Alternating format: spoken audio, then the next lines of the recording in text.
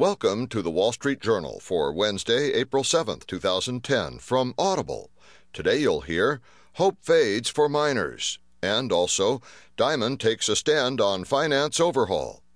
In market news, Dow sniffs 11,000 level, bonds climb.